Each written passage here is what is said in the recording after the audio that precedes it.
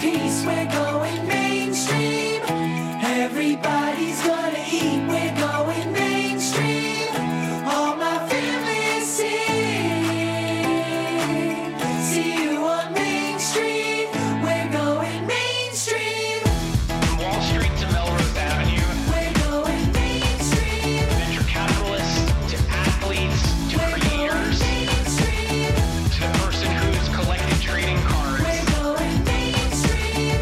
in a collision of culture and finance. We're going mainstream. Welcome back to the Alt Goes Mainstream podcast. Today's episode dives deep into one of the fastest growing independent wealth platforms in the U.S., Sanctuary Wealth.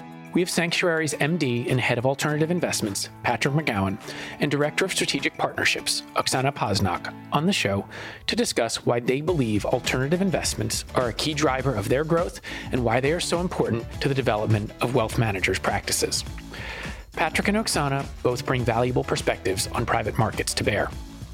Patrick was previously a SVP and Head of Product Management at Azimut Alternative Capital Partners, the New York-based GP stakes arm of Azimut Group, one of the largest independent wealth management companies in the world. This background gives him a great understanding of the GP stakes world, where he spent a bunch of time thinking about this in terms of how it relates to the wealth channel.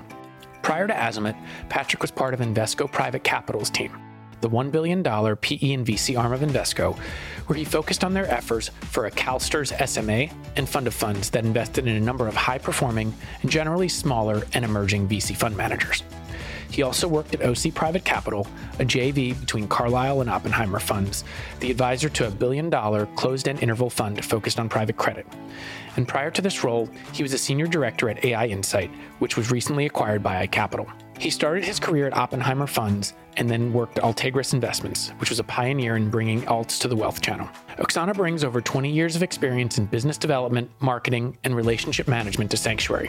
She was most recently segment marketing director at CAIS, where she promoted alternative investment fund managers. Prior to CAIS, she held senior positions at Atria Wealth Solutions, BNY Mellon Pershing, Ladenburg Thalman, and Advisor Group. We had a fascinating discussion about the intersection of wealth and alts. We covered what it will take to grow Sanctuary to a $100 billion Super RIA, as I like to call it, why the wealth channel is so interested in alternatives, why alternative asset managers are interested in working with the wealth channel, how alternative asset managers can best approach working with and educating the wealth channel, the biggest mistake alternative asset managers make when trying to work with the wealth channel, how smaller funds can partner with wealth advisors, and much more.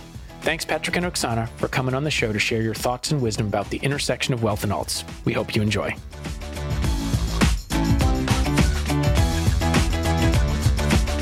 We're going mainstream. Oksana, Patrick, welcome to the Alt Goes Mainstream podcast. Thanks so much for having us. Thank you for having us. Yeah. Pleasure to have you both. I think what you've built at Sanctuary and done in your prior careers is really relevant in a number of ways to talking about what's going on in the alt space and really the intersection of a trend that is, I think, driving both alts adoption, but also driving the wealth channel forward, which is this intersection of alts and wealth. That's really where I want to start. Talk to me a bit about Sanctuary and how it fits into this whole trend of the platformization of the wealth channel. I think what makes us at Sanctuary different from the wealth platform standpoint, there are 4 things that we like to talk about. Number 1 is our elite teams. We experience bringing on very senior, seasoned, and elite advisors who are ready, willing, and able to grow, and our platform can facilitate and support that. Another thing that is very cool and different with us is our partnered independence concept, where partners are ready to step in and actually become entrepreneurs and for the first time really feel what it's like to run their own businesses. And we're there for them, right? They're under one ADV, but they're their own entrepreneurs and they run their own teams and their own asset allocation models. We are there to help them do that. And especially we're there to train and educate on alts. The third thing is our leadership team and the caliber of people on the home office level That's, I think, what makes us so successful and helps us bring in these elite teams because we've been around this street. We've seen a thing or two, and we can help advisors educate them and bring those skill set and proficiency elements to the conversation. And we advise them how to take the business to the next level and evolve with us. I look to our CEO, Adam Madelman. I always say that CEO's role is to do three things. Number one is to set up the right culture. Number two is to provide strategy. And number three is to bring the right lieutenants. Well, you're talking to the two of them right now. Adam and team's been phenomenal in driving and supporting our lead advisors. The fourth thing I would like to say is truly what we call our sanctuary difference. That's a set of solutions, tools, resources, products that makes us so unique and helps us recruit. It's a great overview of Sanctuary, especially in the context of the broader trends that are happening in this space. I know that Patrick, you worked at a firm that's now an investor in Sanctuary at Azimut. Would love to hear your thoughts on the business model around these platforms and why you think private equity and private capital is so interested in the wealth space, and then how that relates to what Sanctuary is building as a business. Yeah, you're correct that certainly private capital is very interested in the wealth space. I think the first thing to echo with Oksana's statements that we wouldn't really be having this conversation unless we had a management team that is here strategically to capitalize on the trend, that knows the space really well. Echelon had a report recently that private equity is one of the largest contributing factors to M&A activity in the wealth management space. I believe private equity firms are increasingly drawn to invest in wealth management because of several compelling reasons. First, wealth management industry offers a strong pipeline of investment opportunities. Private equity firms are always looking for pipeline, and when we talk to private markets managers, I always try to understand their ability to source deals. And this pipeline right now is really strong. I'll talk about the trends, but they're also backed by really favorable macroeconomic environment right now. Our industry is fragmented. The wealth management industry by nature is fragmented and presents a unique opportunity for consolidation and growth. Secondly, smaller RIAs face challenges with things like succession planning and the need to scale up to manage administrative burdens effectively, creating an ideal investment scenario for private equity. National firms like Sanctuary are really well positioned to facilitate this transition. The environment is leading to significant consolidation within wealth management sector. Private equity finds this appealing because the business model in wealth management typically involves assets that are very sticky. We have really long-term investment horizons on all of our clients we work with. We think about the long term. So it helps provide a very stable financial base. And moreover, the scalability of our platform is also particularly effective and attractive. It allows for us to bring on new teams and maintain, for us, a core fixed centralized operations and alleviate the teams that are independent from having to do a lot of this on their own. Lastly, if you're an investor in a firm like ours, the stock market has been a natural long-term denominator for our business, which historically has been positive. And honestly, I believe that this trend or this denominator is even further enhanced by the inclusion of alternative investments. So the profile of these firms is based on the assets that they own. I'd love to piggyback on that last comment you made, which is that alternatives enhances both A, hopefully client outcomes, but B, also the business model for many of these advisors. Talk to me a bit more about what you mean by alternatives helping these RIAs and RIA platforms as a business. Sure. The inclusion of alternative investments into client portfolios, as we'll get into a little bit more, can enhance return. Historically, they've delivered, at least on private markets, 300 to 500 basis points above the public market comparison, and additionally have exhibited lower volatility depending upon the asset class. So I'm speaking broadly here. Therefore, when you look at the underlying businesses and client outcomes, by nature, we are aligned with our clients so that if they have better performance and lower drawdowns, that certainly helps our platform and our asset base. So we really are aligned. I think right now, most firms generally have somewhere from 3 to 5% in alternative investments. As we go through parts in the market where there's downturns, the teams and the advisors that have incorporated more alternatives historically have been insulated in a lot of ways. We find their business and their underlying teams to be insulated from a lot of that volatility. And I can also add to that, Michael, as we look at the evolution of the wealth space as a whole, as we are looking to grow the channel and leveraging alternatives to help us do that, we truly think that it's easier to do alternatives today. A couple of years back, let's say a decade ago, it was very much paper-based. I think on your podcast, Shannon mentioned it really, really well. The wealth management space, it's a space of its own nowadays. We're actually defining it as a channel of focus, and the entire ecosystem is truly paying attention to that and spending time, money, and capital growing, evolving, and deploying resources into that space. I think platforms such as Plus Subscribe, iCapital, CAIS can really help us propel the growth of the wealth management space. We were talking earlier with Pat, we came across the stat with wealthmanagement.com that private wealth channel is increasingly looking to strengthen its access to alts, with 53% of financial advisors intending to raise their alts allocation to over 15% in the next 2 years. I mean, that's huge. How do you do that? How do you actually help advisors get to 15%? Who are the right players? Who are the right platforms? And how do we, on the RIA side, support that? So I think all of these things coming together can really help propel the conversation. That's a fascinating point, and shows that advisors have real interest in, at the very least, engaging in understanding alts, but also allocating to alts. You have a really interesting purview of this, given that you're working with a lot of breakaways and other advisors who want to join a national platform like Sanctuary. What are you seeing as advisors think about joining Sanctuary when it comes to them asking about alts, your capabilities within alt, and how you can help them grow their position or books in the alt space? I think education is the key. You meet the advisor where he or she is. I think it's important to bring them to a level where you ultimately need them to be, but do it gradually. As we're evolving, I think we need to almost in a way lean on the resources that you've built internally.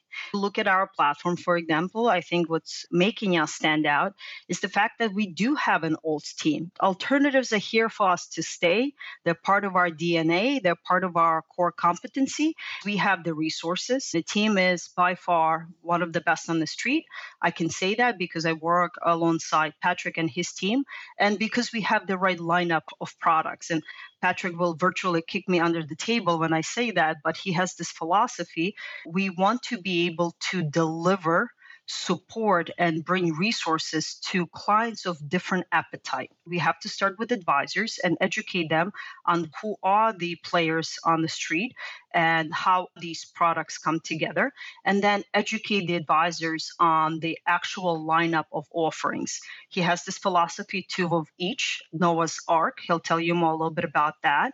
I always say, because I'm all about growing the space and growing the lineup of efforts, I always say, yeah, Noah had 2 animals, but then animals started to have babies. So we need to expand our platform a little bit. He's always trying to really bring the best of the best offerings. And also the underlying technology that you work with, the fintechs that you lean on to help you grow is very, very important. Patrick, you came from the allocator world. You were at Invesco Private Capital. You're at Azimut, and would love for you to share more about what you did there and how that's informed you in what you're doing today. Because I think, as Oksana pointed out, not everyone in the wealth space or at wealth advisors come from the allocator seat as CIOs or on the investment research team at an advisor or at an advisor platform. I think that is really important as the space continues to grow. More and more people come from the other side, bring that to the wealth channels. Would love to hear how you've taken some lessons learned from your past experiences and perspectives and how you've brought that to the alt space. And I really think almost every alternative manager that has come into the wealth space had that institutional background to begin with. A lot of them are making their first forays or they've been in this space for a while. What's interesting is that there are a lot more GPs out there. I think we met with about 400 GPs last year that want to come to the wealth management space and are really trying to figure it out. From my seat here, I find it such a great experience having worked on the other side to help understand what we can do to help managers come into the space. I can tell you a little bit about my background. I've worked in the private credit arena, working with firms launch structures like an interval fund.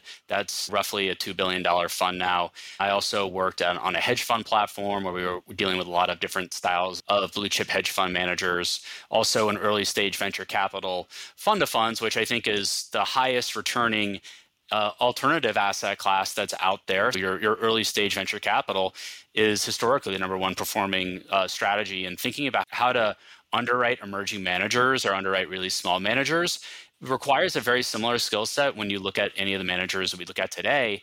And then lastly, GP stakes. I think GP stakes is a fascinating business. With the key to running a platform like ours, the first line of defense, is this a good manager? And so my background definitely helps lean to that, having such a diverse experience. But also what's interesting is from the allocation side, most advisors are not required the extensive focus, as I know you know, Michael, on the legal aspects, things like most favored nations clauses or running an overcommitment strategy or running secondary sales. You don't come into that so much if you're on the wealth management side. But one thing that I think is sort of not here that we could use that I'm trying to bring into the retail channel is the assessment of liquidity needs. I think your average insurance company or E&F, an endowment foundation, have models that meticulously balance their asset and liability needs.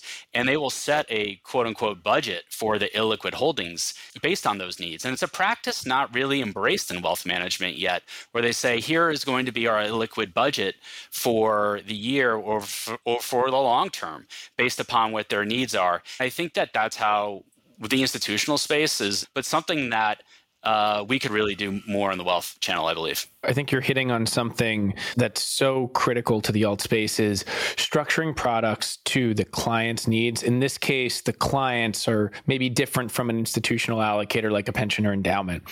What that then gets to is education, particularly around things like liquidity, a term you mentioned.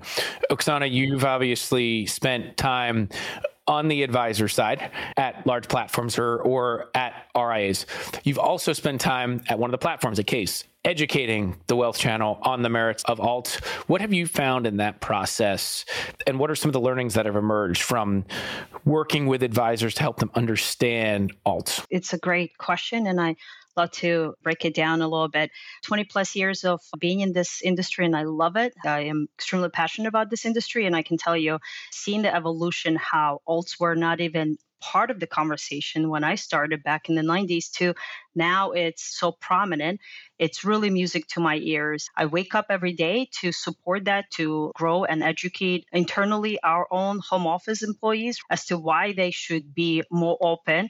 And then, of course, taking that message to our partner firms. And more importantly, taking that message to our general sort of what we call asset managers. And that's kind of what I was trying to do at CAIS.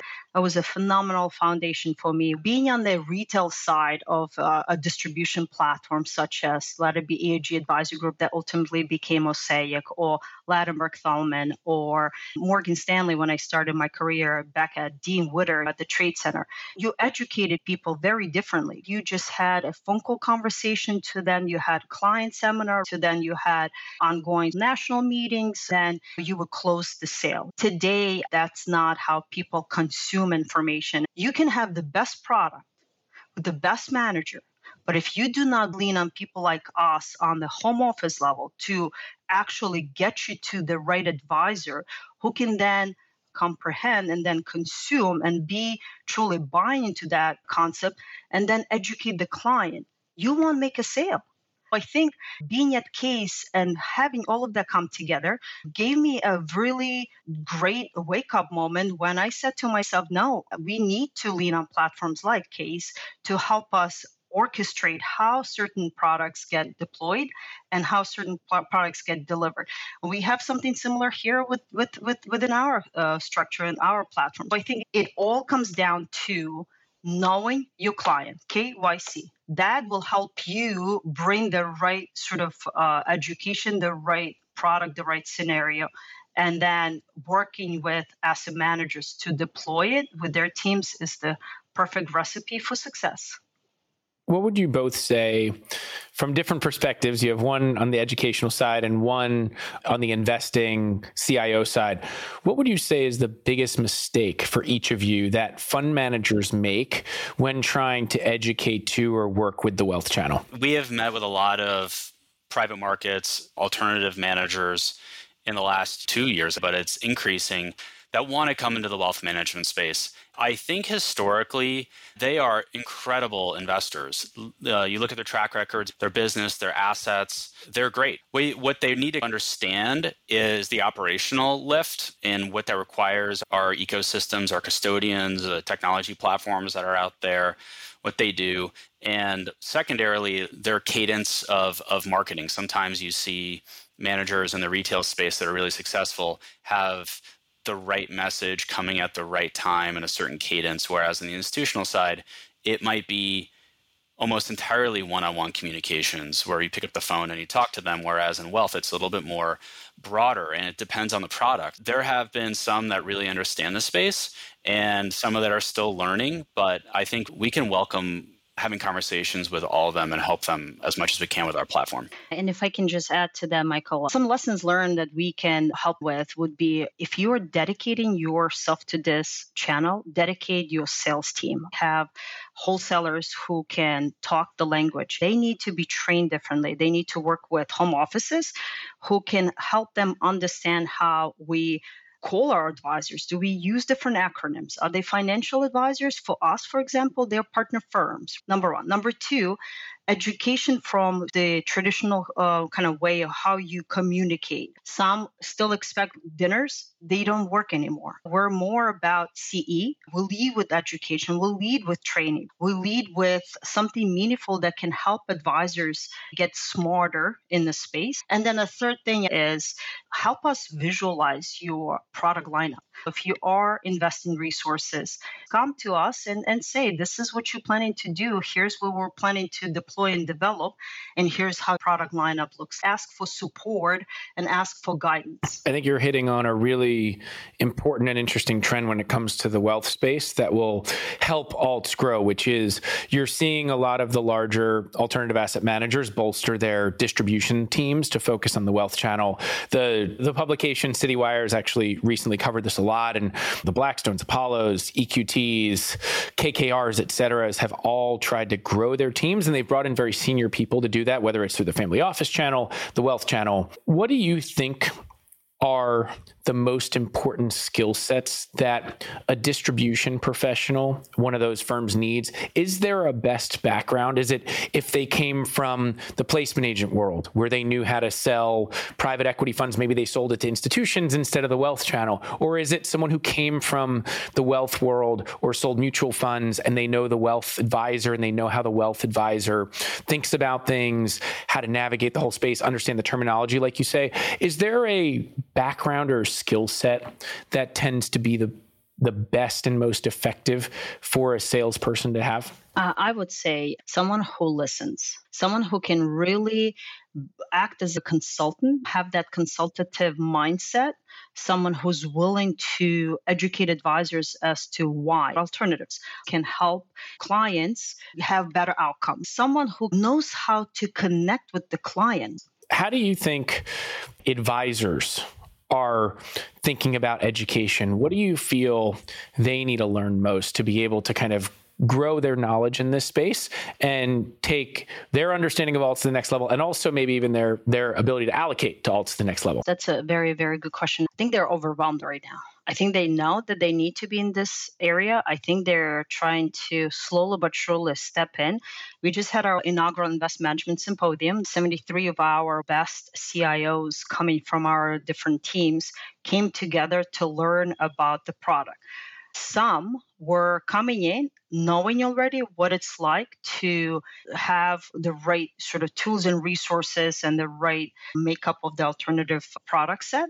Others are brand new to concept like illiquidity premium or concepts of QP versus traditional advisor and client who can participate and consume alternatives. So how do you penetrate that?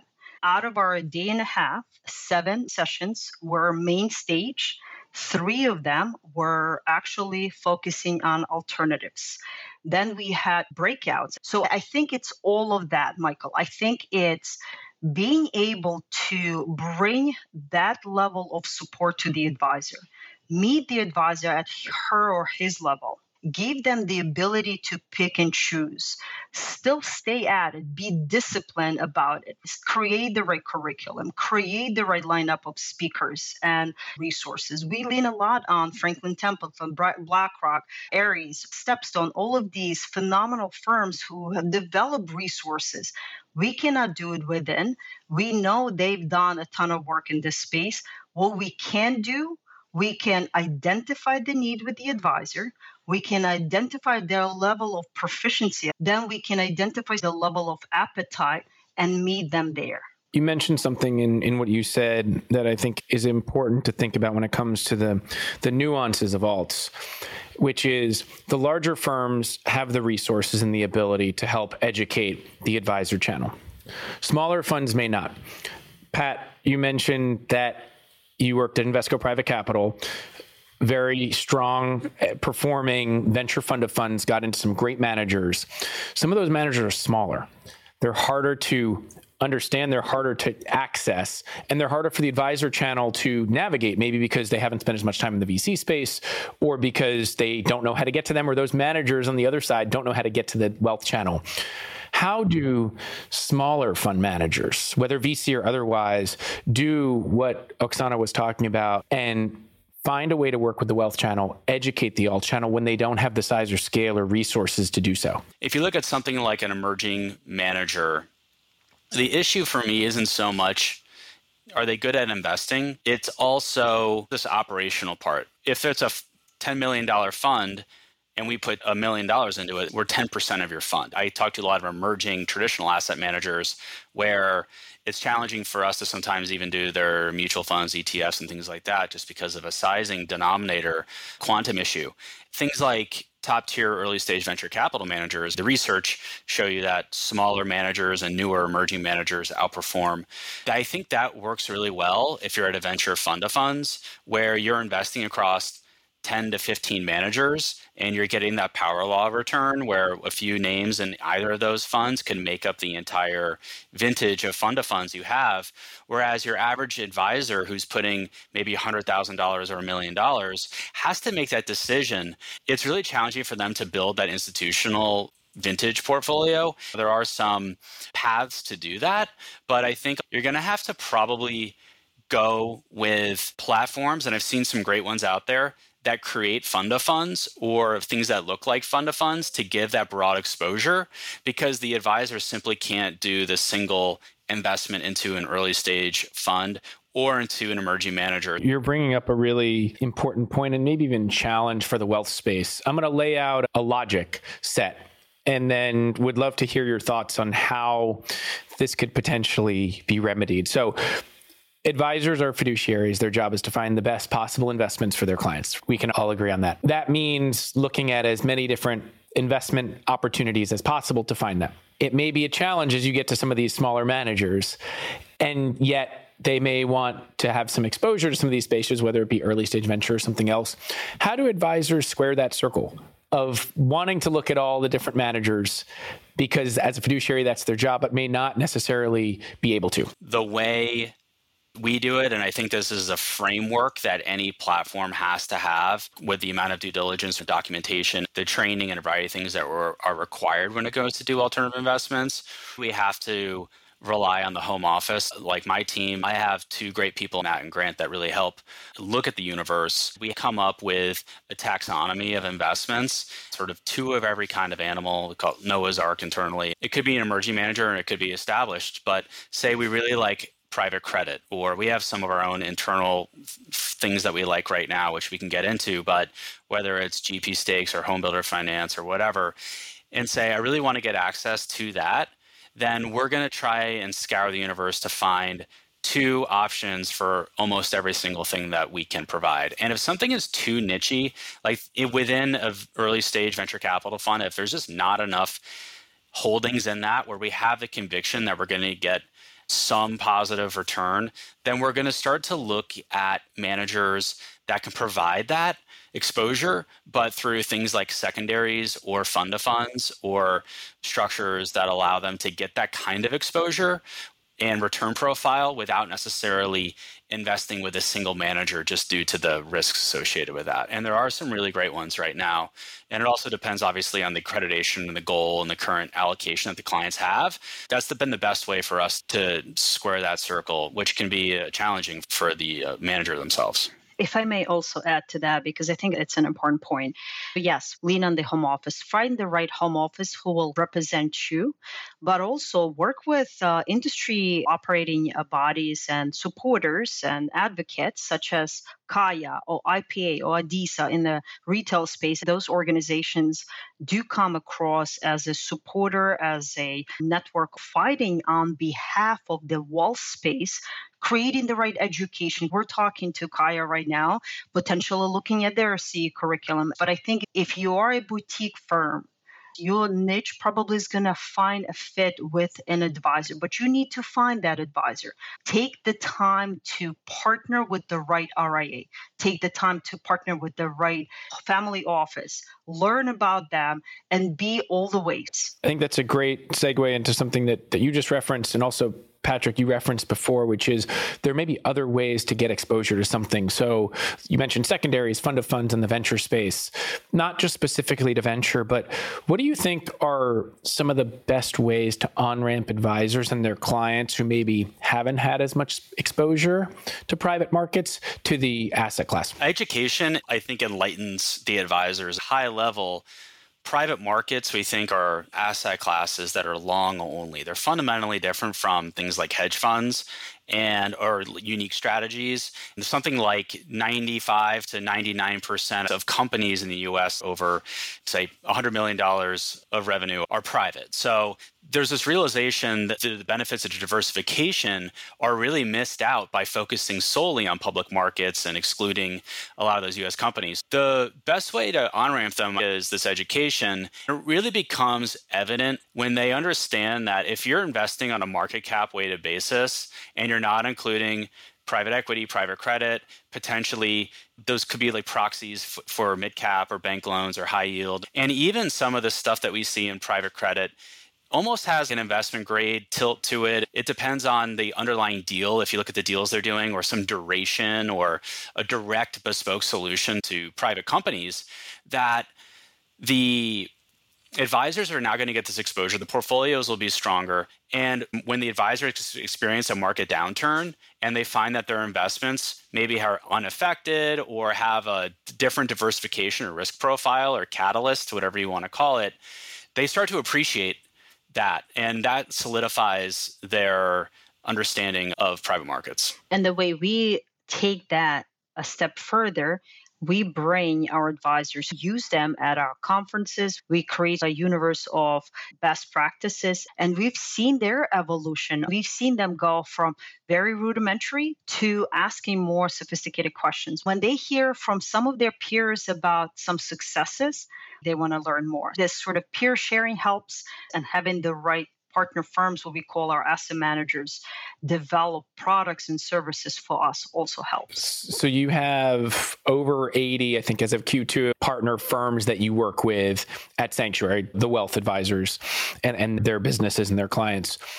What are the types of funds and strategies that you found them to be most interested in right now, and also looking forward into 2024? Because you have so many firms that you work with nationally that it could be a great barometer for helping people understand what's exciting to the wealth channel in the alt space? I find private credit, call it direct lending or private equity, secondaries, compelling to introduce somebody to the space. We see that their portfolios generally, and they're long only public markets. Maybe they've got high yield, maybe they've got bank loans, they've got maybe mid caps or some of these names that have the same characteristics.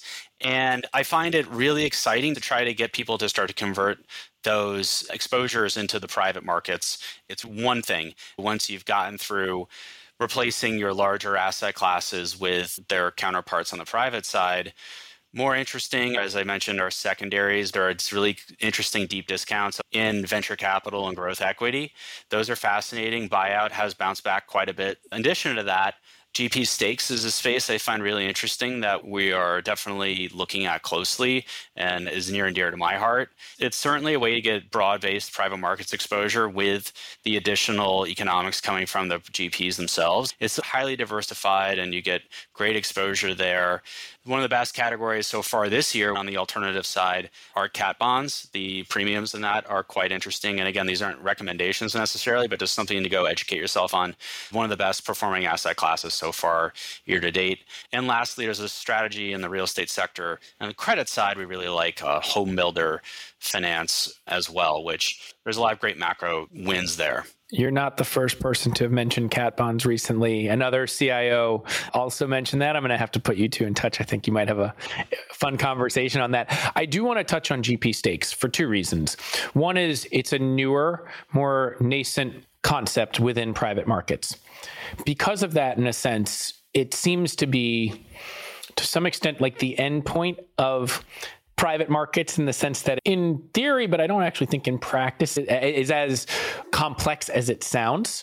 It's really just understanding an asset manager's business and how to value that business, both in terms of how they make revenue, how they are able to raise AUM, and then how they're able to invest and perform. But it seems to be more complex when it comes to, okay, if we understand private markets, this is the PhD level of deciding to allocate to private markets.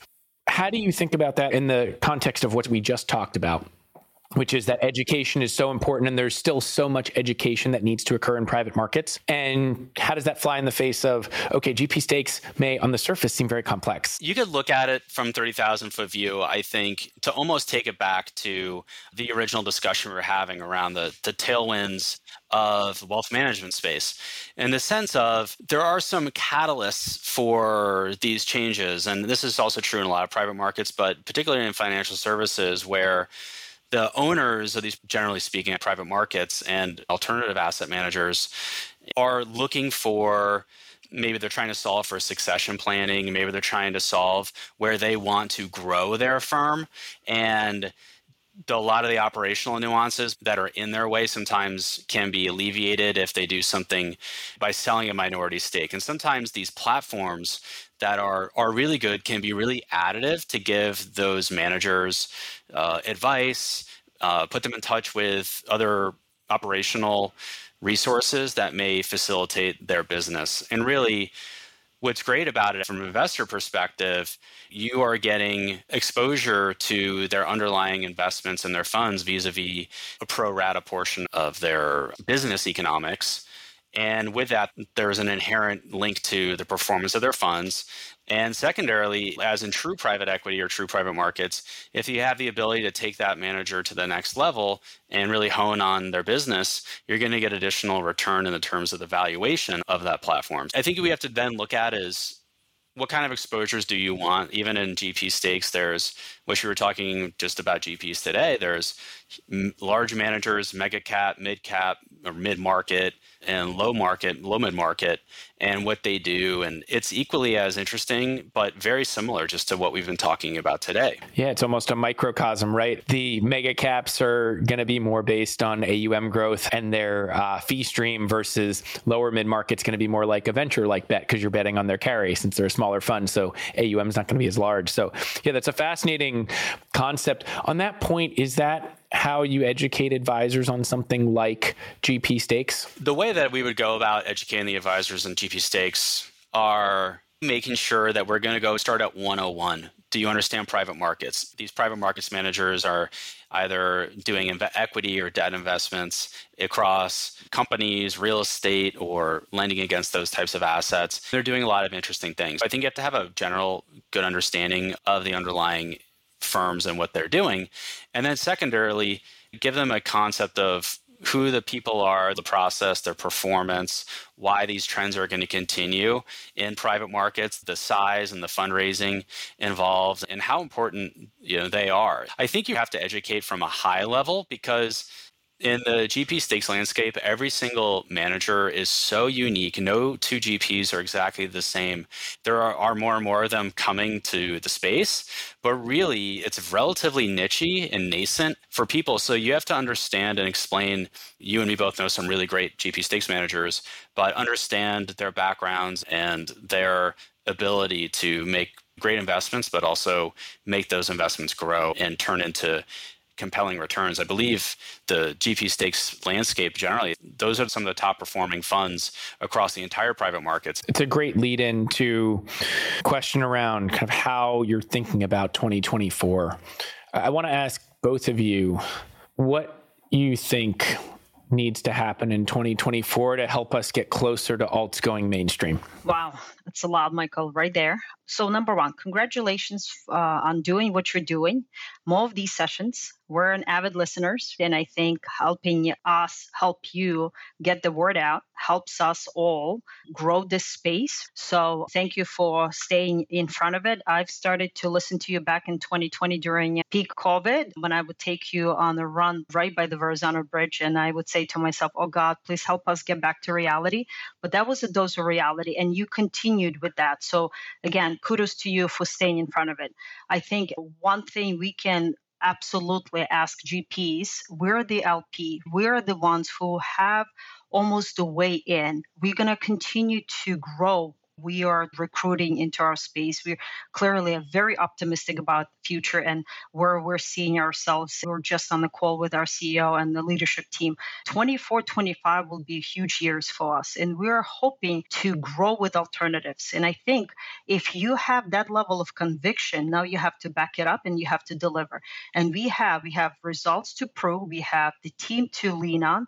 We now just need to stay at it. The way you would do it is through more visibility through platforms like yours, more visibility through fintech platforms. Just be in front of it because I think that accelerates adoption, helps people transact, helps people go straight to the point of sale faster, easier. I think also more education across traditional channels such as the IPA, ADISA, Kaya, have them be more involved in our space on the distribution side, where they can play a role, where they can come in, where you can come into our conferences and help us. There is always a way to bring your sort of expertise to the right advisor who will then take it to the right client. But we have got to stay at it. So that would be my advice for 2024. Patrick? Thanks, Oksana. Yeah, I echo your comments. Michael, I really appreciate your time and everything you've done to build your platform and all the different platforms that you're running. For us, for next year on our map, as Oksana mentioned, this wealth management industry, it's currently $30 trillion plus industry. Is experiencing a ton of growth and a lot of transformation. And our CEO, Adam Malamed, recently had an article that the wirehouse breakaway train has left the station. So there's going to be a decreasing market share for wirehouses from roughly 33% down to 20% by the end of 2025. And we're going to be taking on, and not just us, but independent RIAs and platforms are going to be increasing their share. Definitely. And I would love in that period, as they're moving, for people to consider the alternative investment asset classes, their strategies, as something that they can do and something that they can make a part of their business when they do go independent. The products are great. The products are really innovative right now. There are so many good funds coming out from incredible top-tier GPs. Since they're registered, we can see them, we can track their performance and create quartiles, and we can see what the median performance was and then see who's top and who's the bottom. I think the next stage to find a happy medium is eventually, and we're working on this internally, but also it's going to require industry lift, as Oksana mentioned, is things like target solutions, things like models. We've seen some great managers come out with sort of high-level models, but doing things on our end where we can help create different types of models depending upon the clients and their accreditation and their solution that they need. And also, if we could ever crack the DCIO market, or if we could create things that look like target date funds, I think that so much of it is the underlying assets and the underlying strategies are there.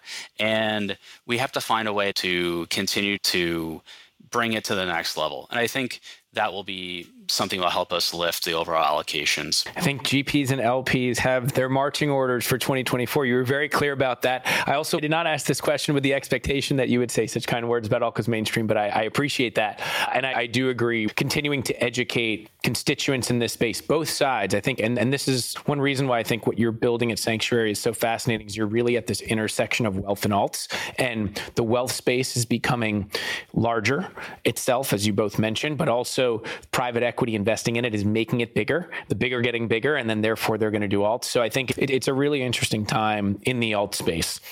And you've highlighted that in a number of ways, which I really appreciate for our audience.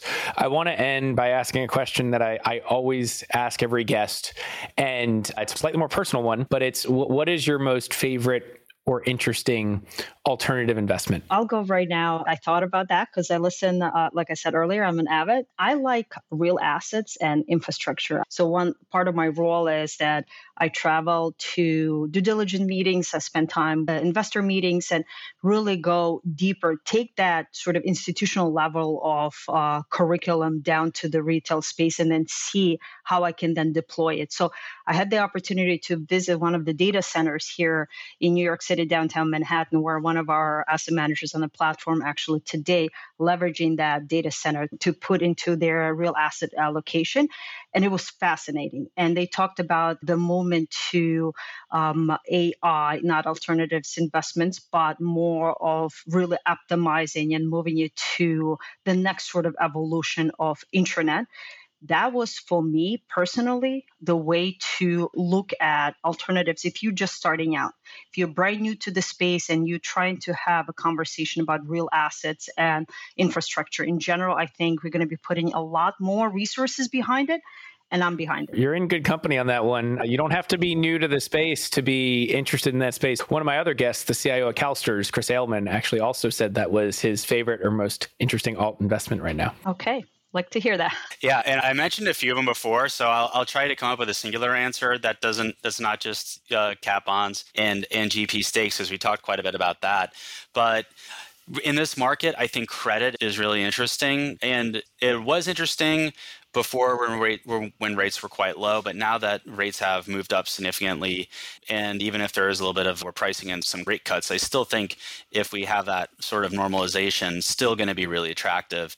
So you have to investigate the entire private credit landscape.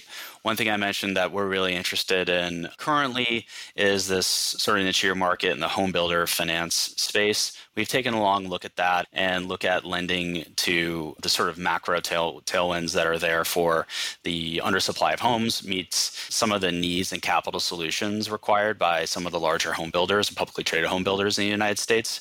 And there's a huge opportunity, which we think is really interesting and produce some really interesting double-digit returns. That's one we're taking a close look at. And of course, I mentioned some of the other strategies that we like. But that one I would say is probably something a little bit more specific for next year. It's a fantastic way to wrap up. We covered so many different aspects of the alt space and also how the wealth channel is really continuing to grow into its excitement with alts. I'm very excited by the fact that many advisors seem to want to up their allocations to alts, so that's great to hear. And thank you both for coming on the show to share your thoughts, experiences, and wisdom. Thank you for having us. Thank you for having us and looking forward to future events. Thank you. Likewise.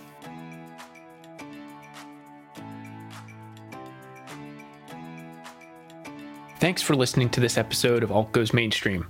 I hope you enjoyed it. You can find more episodes of the podcast at any of your favorite podcast sites, and you can read more about alts at my Substack, altgoesmainstream.substack.com, and follow me on Twitter at Michael Sidgmore and @GoesAlt. Thanks a lot and have a great day. We're going